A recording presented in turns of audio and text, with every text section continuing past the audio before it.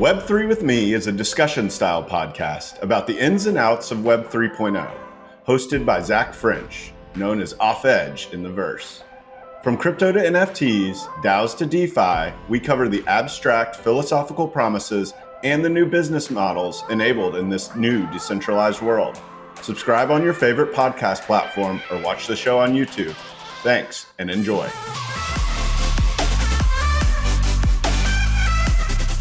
Zach French is a bar-certified attorney, and nothing expressed by Zach during Web3 with Me shall be considered legal advice. All the opinions expressed by Zach and his guests are solely their own opinions.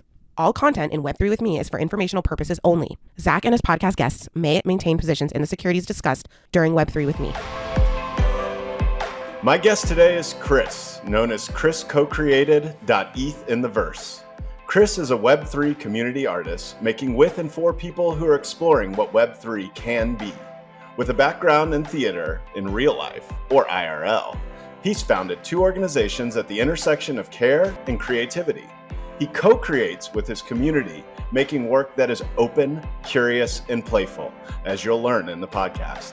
Currently working on Nouns DAO funded project, a key contributor for the Philosophical Foxes, a community near and dear to my heart as well, he is also making his own work within those communities too. I hope you enjoy the episode. LFG baby, let's start vibing.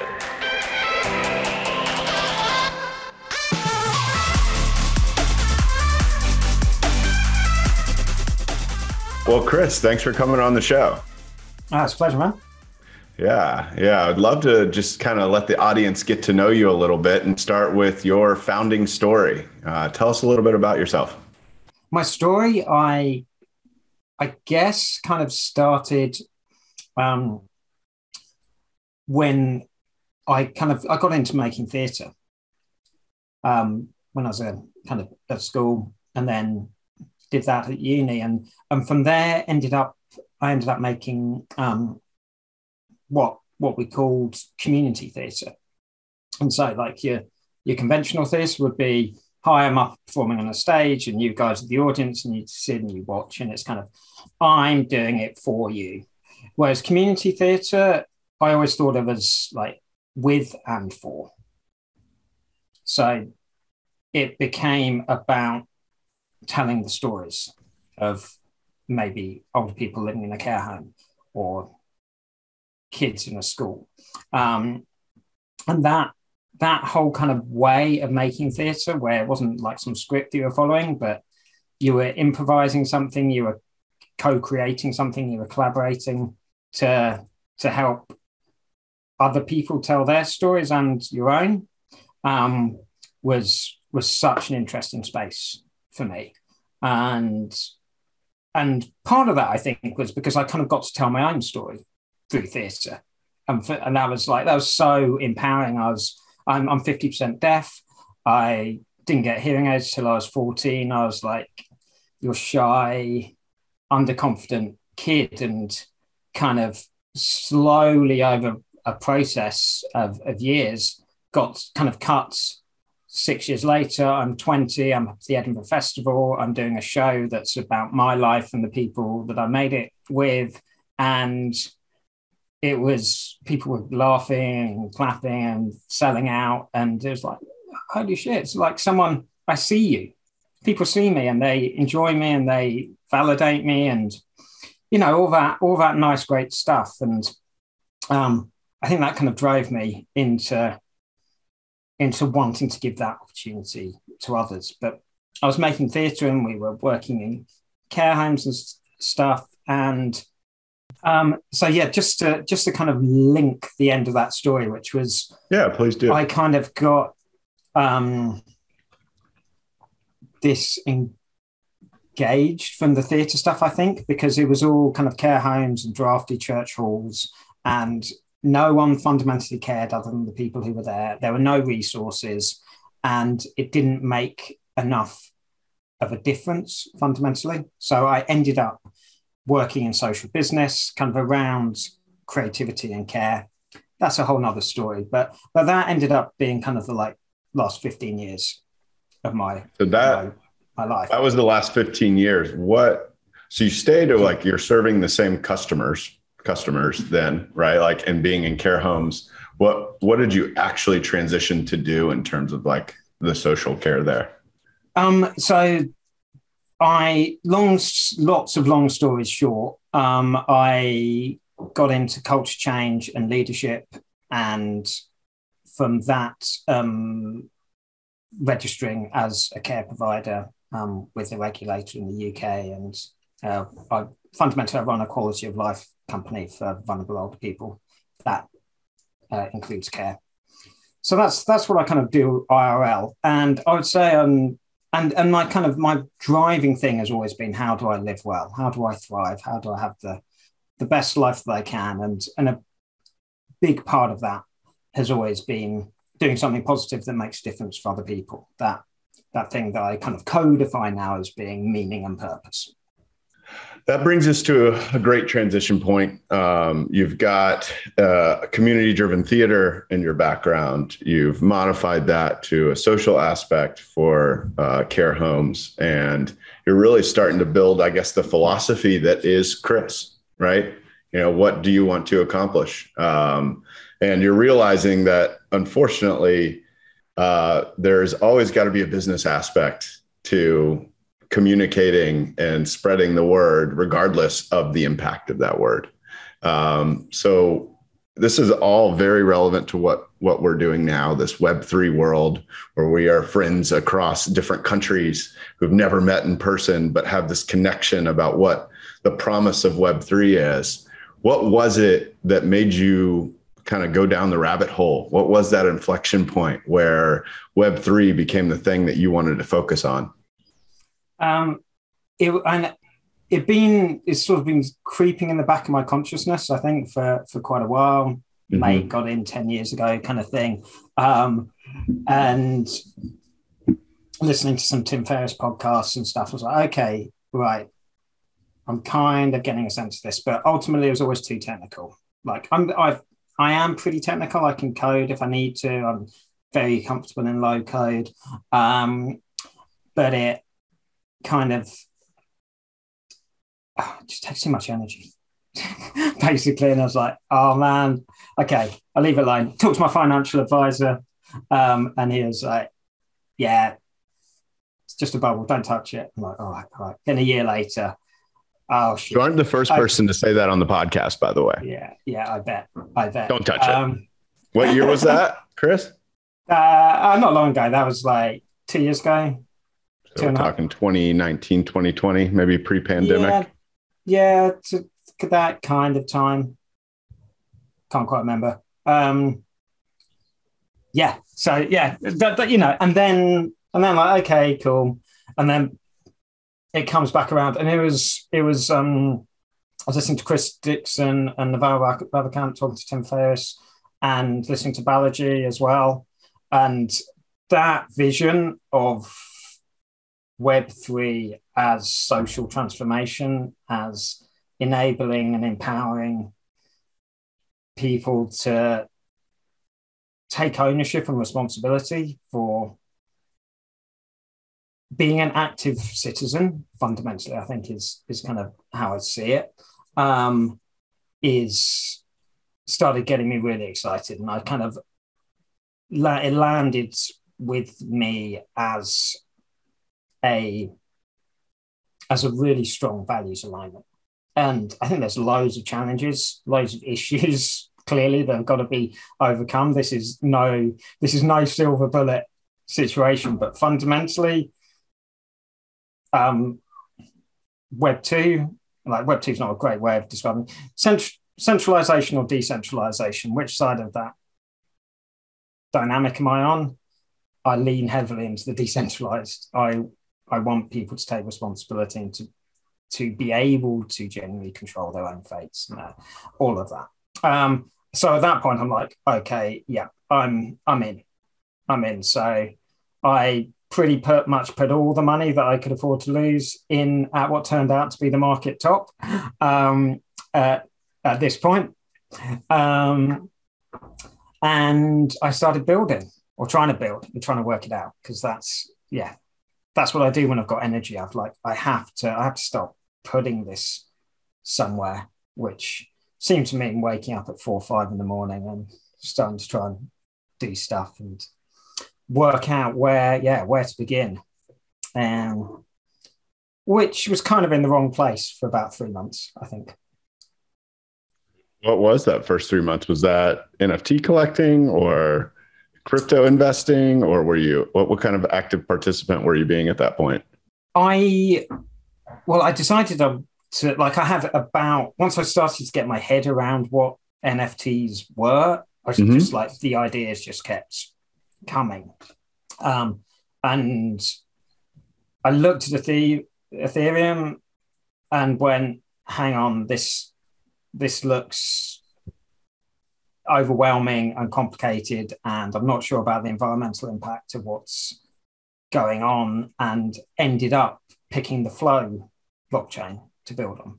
And looking at Ethereum, you're like, it's so noisy and messy, and what it costs 30 quid to buy a thing.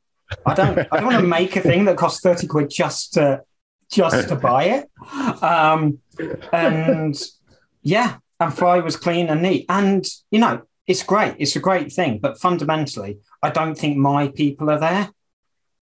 That's the core of it. That's why it's ended up, I think, being the wrong place. That it's all sports, or it's like they've got NBA, Top Shot and stuff, and they've got like people goofing off, basically, which is fine. It's cool, but it's not. I wasn't going to go and find the 100 or 1,000 people I needed that were into my stuff. What is Web3 to you? Is it just that opportunity? Do you have a more expansive definition of what Web3 is? Ooh, what's Web3 for me? It's interesting. I think at the moment, there's a part of Web3 that is just that it is full of explorative, supportive people who want to build out a future. And so that kind of broad community is hugely energizing from my perspective. But sitting alongside that, it is fundamentally decentralized ownership. It is, how do we collaborate and work together to build something that meets our human needs better. And so at the heart of, for me, Web3 is an experimental process in redesigning the systems of our society that enable us all to thrive more. I know that you have been focused on mental health in the past, and I know that you have kind of developed a really unique way of participating in this. Just to give you an idea of the variety of participants we've had so far, there's been people that are just full-time NFT collectors who may help with NFT projects on the side. And there's been people who own 3 to 4 NFTs and are big crypto investors, but participate as a services provider, right. Which I guess you would lean towards that. But can you tell the audience a little bit more about what you are doing in Web3? Yeah. So I'm a Web3 community artist, fundamentally, or at least working out what that means. I'm making work for the community of people that is exploring what Web3 can be, making work that with the intention of helping us all to thrive and to have the best possible quality of life as we're doing it, which I think is a big challenge, because particularly in Web3, because it was not good for my sleep. It was not good for my anxiety levels. But it's been amazing for relationships. But so what I'm doing is creating work that aims to be open, curious, and playful. Fundamentally, because those are the 3 behaviors that I've found help me to thrive. And that kind of well-being thread's gone through all of my work over the past 15 years, but I don't really like well-being as a word. I'm a student of positive psychology, which is the science of how we thrive and how we live our best life. But I don't think that's particularly helpful language either. So I'd like to think about mental wealth in this space. I think a lot of people are in crypto one way or the other because they're after the financial wealth, and it's like, well, what is wealth ultimately? It's the resources that give us control over our lives. It's that give the us freedom. It's yeah. the freedom. Yeah. And yeah, I try and build things that help create those conditions for us to be free with each other, and those three strands of open, curious, and playful. One of the things you've been working on, one of the things that connected us that adds to that open vulnerability side, the second part of openness to you, is this 100% vulnerable project that you've been working on. And it is a masterful piece of writing. I think when I read it, it just evoked a lot of empathy and of the emotions that I felt. So, we could read it, but, let's show it instead. Now that you've kind of explained a little bit of the open aspect, that is one of your core tenets in this space. What about curious? How do you view curious? I'm particularly interested in that word since I deem myself hyper curious. I don't know if that's actually a word, but I made it up. But yeah, tell me what curious means to you and what it is in Web3. Curiosity about the world, but also about ourselves and each other. I want to understand what's happening, and that connection builds relationship, and by knowing ourselves and each other, then we can be more resilient. We can help each other better. We can understand what's going on. We have one more thing. I don't know if you would consider playful self-defining, but is there a particular aspect of playful that you want to share? Or is it just about like approaching things and kind of like the child's mindset is kind of the first thing I think of, is like, because it kind of aligns with open and curious, is like, let's have fun with this. Right, for sure. Yeah, 100%. Like that's the heart of it. The definition that I'd use or like is that it's not being attached to the outcome.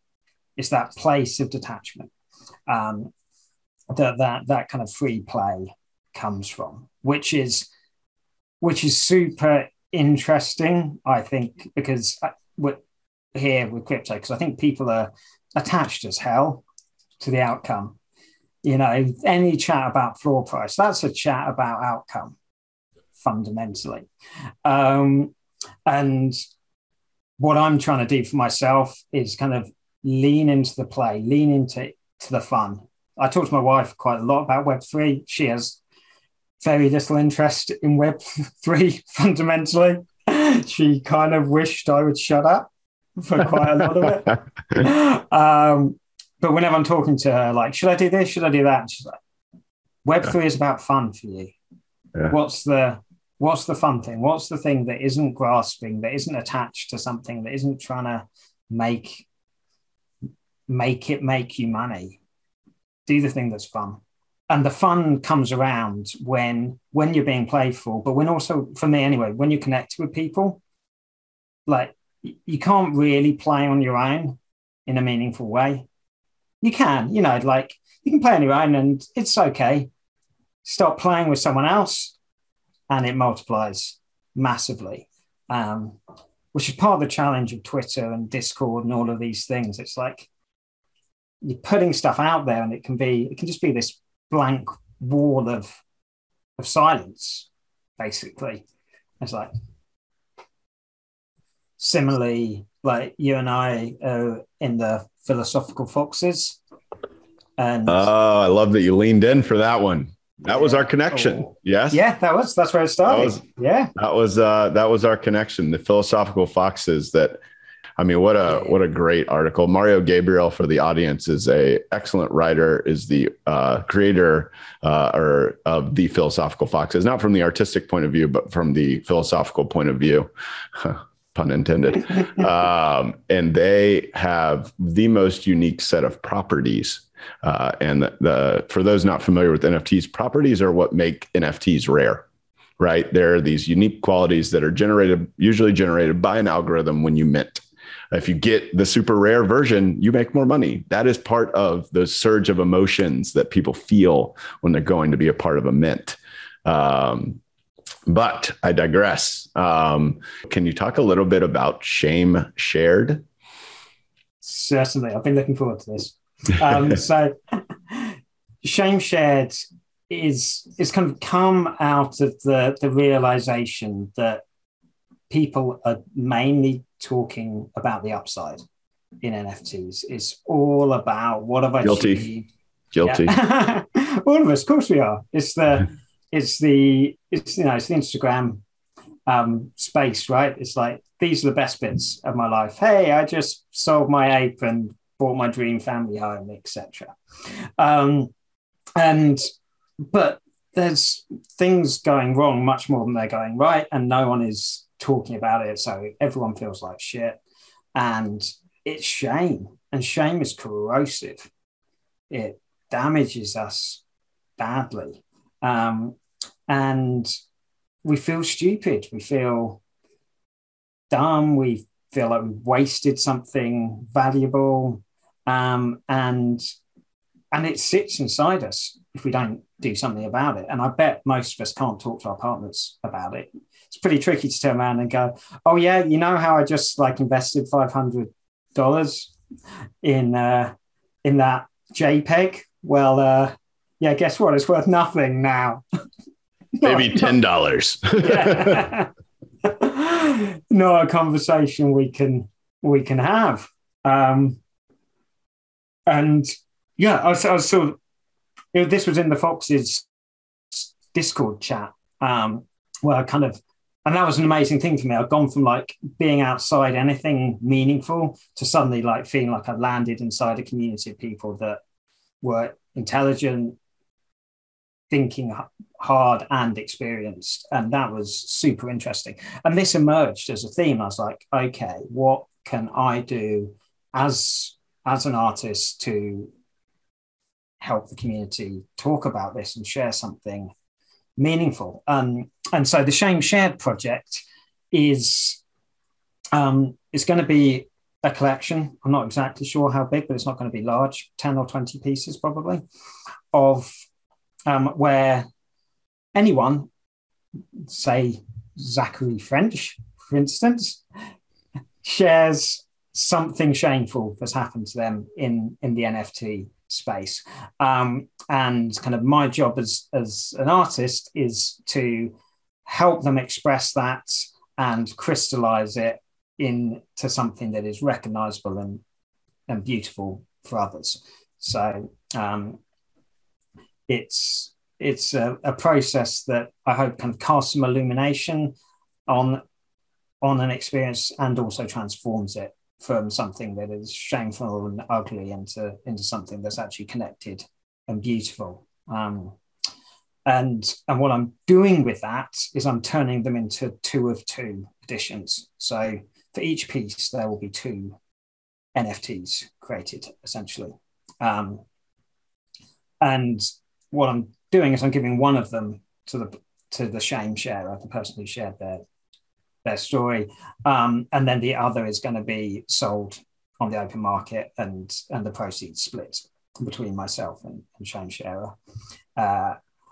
And kind of what I love about that is that it means that people are enabled to become artists, that their piece is, even if, and I'm sure there are some people who see themselves already as artists who will be sharing their stuff, but also for people who don't, it's a way to participate and to co-create.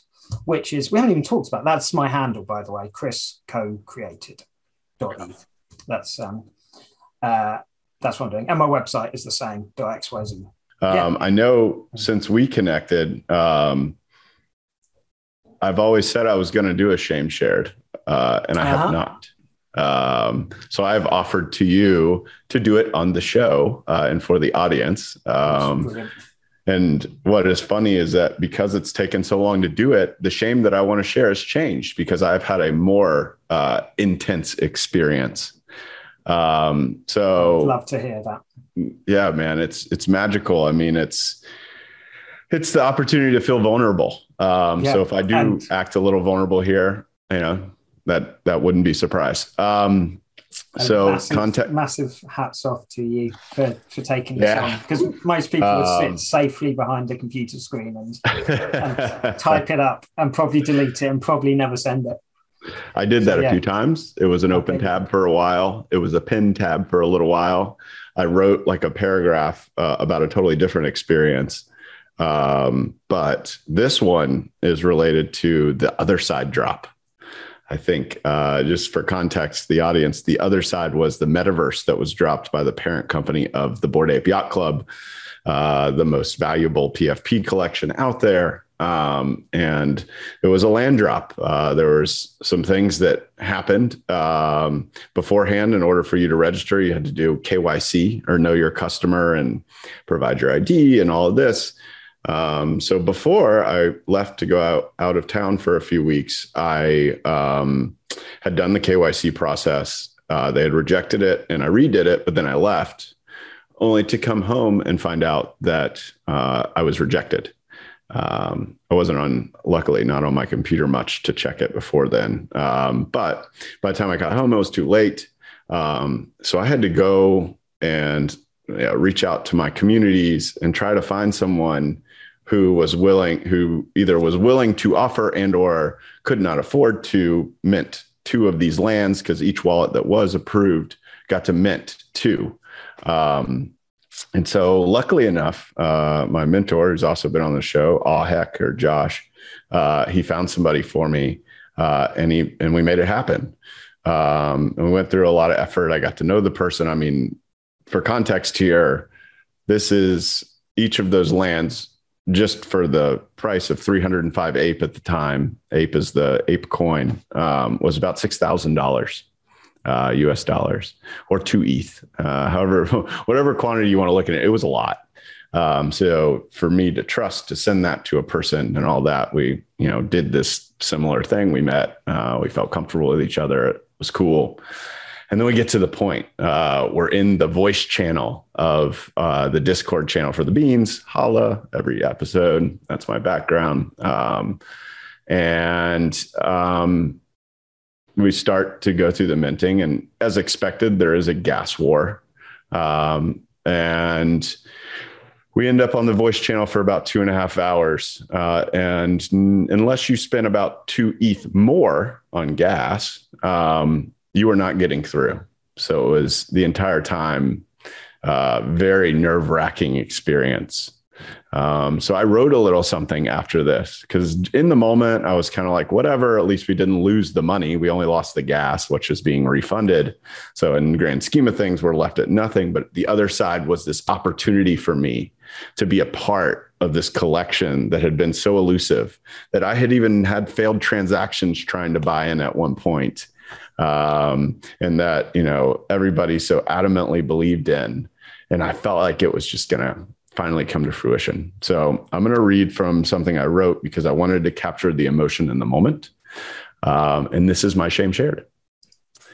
It's the hardest I've ever been hit by a mint. And I wasn't even the one minting. This opportunity meant so much promise, so much hard work, culminating in an undeniable opportunity in a community that remained elusive during my tenure in the NFT space. I have failed, and it feels like the end of an era for my NFT collecting. I feel like my entire time in this space has been wasted. Constant butterflies are in my stomach right now. Poor decisions popping up in my head. I don't have anything to show for any of those decisions. I was up until 1 a.m. with these thoughts in my head. Now I'm waking up and here come the waterworks. I keep thinking it's fake, that I'm milking it. How could an NFT create this kind of emotion? But it's as really as I've felt. It's as real as I've felt in a long time. Time to go about my day and make sure that I remember this opportunity. But yet I still cry at breakfast. My kids' breakfast, I'm crying. The bottle for my daughter, I'm crying. I think that this should provide a good perspective for everybody, for the emotions that you feel. I was lucky enough to have a partner, my wife, who was helpful to get through this before I spiraled anymore. But that experience from an NFT minting is shame. And I'm really happy to share it with everybody. Wow. Thank you, Zach. Yeah. Thank you, man. Thank you for creating this project. Thank you for reaching out to me. It's one of the interesting, I guess, observations I made after the fact, when I was able to think a little bit more rationally, if you will, was that it wasn't a mint in particular that evoked these emotions, but I had these emotions around the same time last year. I was about 3 months into my NFT collecting. I'd gone through the hype and the market crashed as it is right now. Right. My collection was, a third of the size of what it is now, but I saw it go down by 80%. There were sleepless nights, even though I did exactly what you did, Chris. I took the money that I was willing to lose. And I made this bet, as I call it, because it is very speculative. You still don't like to see it gone. And this had a lot of the same feelings, but with a lot more money on the line. Yeah. Reflecting on like my collection as a whole. So, from an objective perspective, it revealed like the cyclical nature of the market. There's going to be downturns, even though I always talk about it. It just like when it happens, it's just a little harder. Yeah, for sure. Yeah.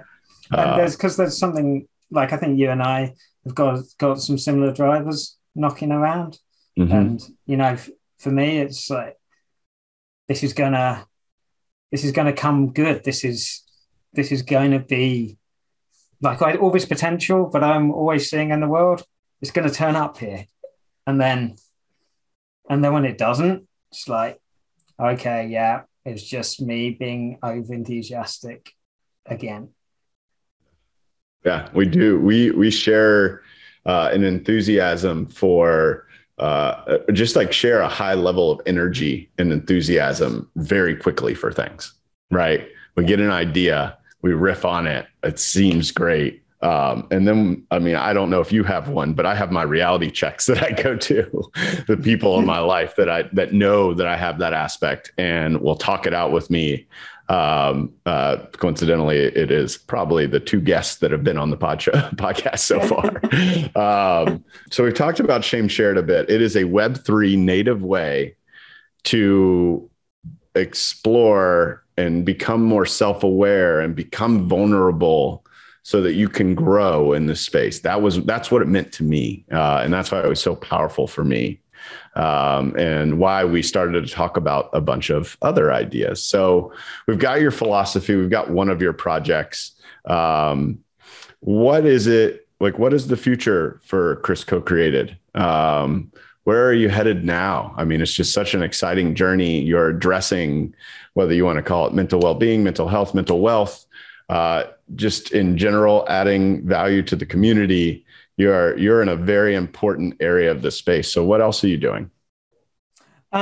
So I think what I'm doing is I'm going to continue making art, community art, basically. I'm going to be building out these projects. I'm really trying to focus at the moment and just like deliver on a fairly narrow range. But yeah, the Vulnerable project is most of the way there. The Shame Shared is most of the way there. My website is just coming. Get those done and out there. I'm doing a project for Nouns that I mentioned. So that's all building away at the time being. But fundamentally, I'm going to keep making open, curious, and playful work. That's that's the heart of it. And with and for my community. So like the next stage for the vulnerables is to create a piece, because when people are sharing, when they're buying a vulnerable, I also ask them to share some vulnerability with me, and so I'm gonna turn that into a piece to kind of complete that collection. And I've got pieces in the works that's kind of about understanding ourselves and each other better as well. And kind of, I'm very much in an exploratory place at the moment. It's like, where's it fun? Where's the energy? Keep making the work. I've got my own custom manifold contract now, which feels quite solid. That's like, okay. For the audience, Manifold is the, I guess, undisputed leader of like smart contract services for artists, whether it's, the front end website or the smart contract on the back end.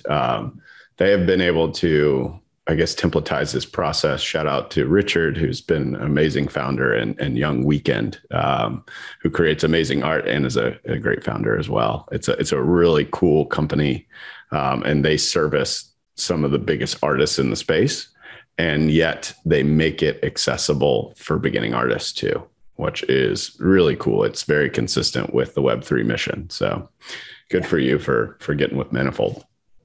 Yeah, no, it's wild, the support and the way you can just do that. You can, it's absolute class. The service for free fundamentally, and it gives that control and that ability to author your own work, which is really interesting. And it's kind of fundamental. I think a lot of the, I wouldn't say naysayers, because like most of these people are in the space, but a lot of the issues that people in this space have is like, do you really own your contract? Do you really own the image that you are buying? Or is it just pointing to a link, an IPFS, right? And is it just hosted in a cloud? And, how consistent is that with the space? So Manifold does make that ownership part like possible. And it's because it was founded with Web3 in mind and all that. So that's pretty cool. As we kind of wrap up here, I always like to get your idea, or my guest's idea, of what a future in this space might look like. So, tell me a little bit about where you see yourself in the next year or so, which seems like light. I mean, so far in this space, because we've been in it, some of us for less than a year, some of us just over a year, and it seems like 10 years. But, where do you see yourself in a year? And what is the ideal situation in 5 to 10 years for Web3 to you? Wow. Cool. Those are some quite big questions. So in terms of myself, my work, I'd say kind of in a year's time, I hope to be in a place where I have a strong community of co-creative collectors of the work that I'm making, that are kind of in for the journey and the ride, and kind of building something that is open, curious, and playful with them, because there's no point in playing on your own, as I said. So I'm kind of hopeful that builds out. There's some great people like yourself who are already in there. I'm hoping to kind of to integrate the various threads a little bit more into something a bit more coherent. So the project I'm doing with the Nouns community, like, they're buying it because it's a cool extension on Nouns. I don't think many of them yet realize all this other stuff that I've got going on. And it's like, by holding one of those, you're part of this. You're leading, you're kind of maybe lent heavily into the playful piece at the moment, but I'm hoping to kind of draw that in and together a bit more. And then the kind of the third strand is being part of the Philosophical Foxes community, which is up there in terms of the most interesting groups of people that I've been a part of, and inside the most interesting of a lot of very interesting things. I don't think they've worked out the kind of resource model. You've kind of got nouns down, which is like super interesting and shit ton of resource, and it's like, yeah, okay, that's kind of. How many? Could you give the audience some context? I think I've talked about this before, but for this show, we keep talking about the nouns. How much is in their treasury currently? Do you know? It's 22,000 ETH or something. I don't actually know. I think it's actually, if you convert that to US dollars, it's between like 60 and 80 million or something like that, depending on the price of ETH, right? So they've got a significant treasury, and they are making things happen. They are looked at leaders in the space, and the model with which they've approached Web3 and how native it is pretty cool. It's 24-hour-a-day auctions of one NFT, which grants you admission into the DAO, the Nouns DAO, forever. It's built into a smart contract. And 100% of those proceeds go into this treasury. And then the purpose of the DAO is basically to proliferate and make the nouns ubiquitous in the broader society, right? They've already given millions of dollars to charities on top of that. And they are building some really cool things. And anyone that has the internet can go to a website and see exactly what they're doing. That is that level of transparency. And not just see what they're doing, pitch for some money to help what they're doing. I literally went from 3 weeks from going, hey, I've got an idea, I'm going to start building a thing, to here's 1 ETH for your thing. Carry on, my friend. Yeah, that's amazing. It's a cool story. It's great, and it's supportive, and it's interesting. And I think DAOs are part of my future because it is the core of co-creation in many ways, and that's the CCO aspect, right? CC0. All of their IP is completely open source. It's all part of the CC0, and it's about the inclusivity of that and to see what that might be able to create. It's really cool.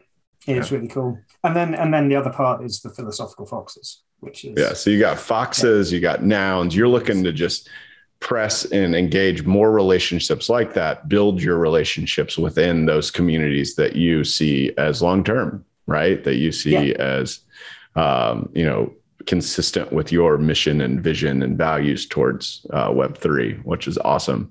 So what about 5 to 10 years? I know it's hard, but let's speculate. That's what the space is all about, right? What is Chris doing? What is Chris doing in Web3 in 5 to 10 years? Where is Web3? Totally interested. Yeah. Is it Web 10 by then? 10.0? I don't know. Who knows? I suspect that there'll be, I don't know. This is too many things, but we don't need to focus right now, so it's fine. But I think there'll be like a global component to what I'm doing, that, I will be creating art for and with the community in some way, whatever the heck that ends up meaning. Maybe I'm doing like improv with people in 3-dimensional metaverses. Who knows? So there might be that bit. So thank you, Chris. Thanks for being such a good friend and coming on the podcast. It's been magical to share this experience with you, and emotional, of course, which I expected. It's a good thing, right? To be open. I've made it a point actually on Twitter to be more open. So I guess in closing, you've shared all this wonderful information. How do people get in touch with you? Where can they find you? Yeah, so I am Chris Co-Created on Twitter. That's probably the best way to grab me. My DMs are open. But yeah, you can come to my website, chriscocreated.xyz. You can send me crypto at chriscocreated.eth. But only the good coins, no shit coins here. Yeah, no shit coins. Preferably connect with me. Yeah. And then send me crypto because so I know why it's in my wallet. Yeah, right. Yeah. Yeah. That's the best way to do it, really. Yeah, appreciate it. Thank you so much. Thanks for joining Web3 with me. Make sure to follow us on YouTube, Spotify, and Apple Podcasts. Also, if you enjoyed the show, please leave us a review, as it'll help us reach more people. If you want to connect with me personally, you can find me on Twitter at @offedge_. Thanks for vibing in the verse with me, and hope you'll join us next time.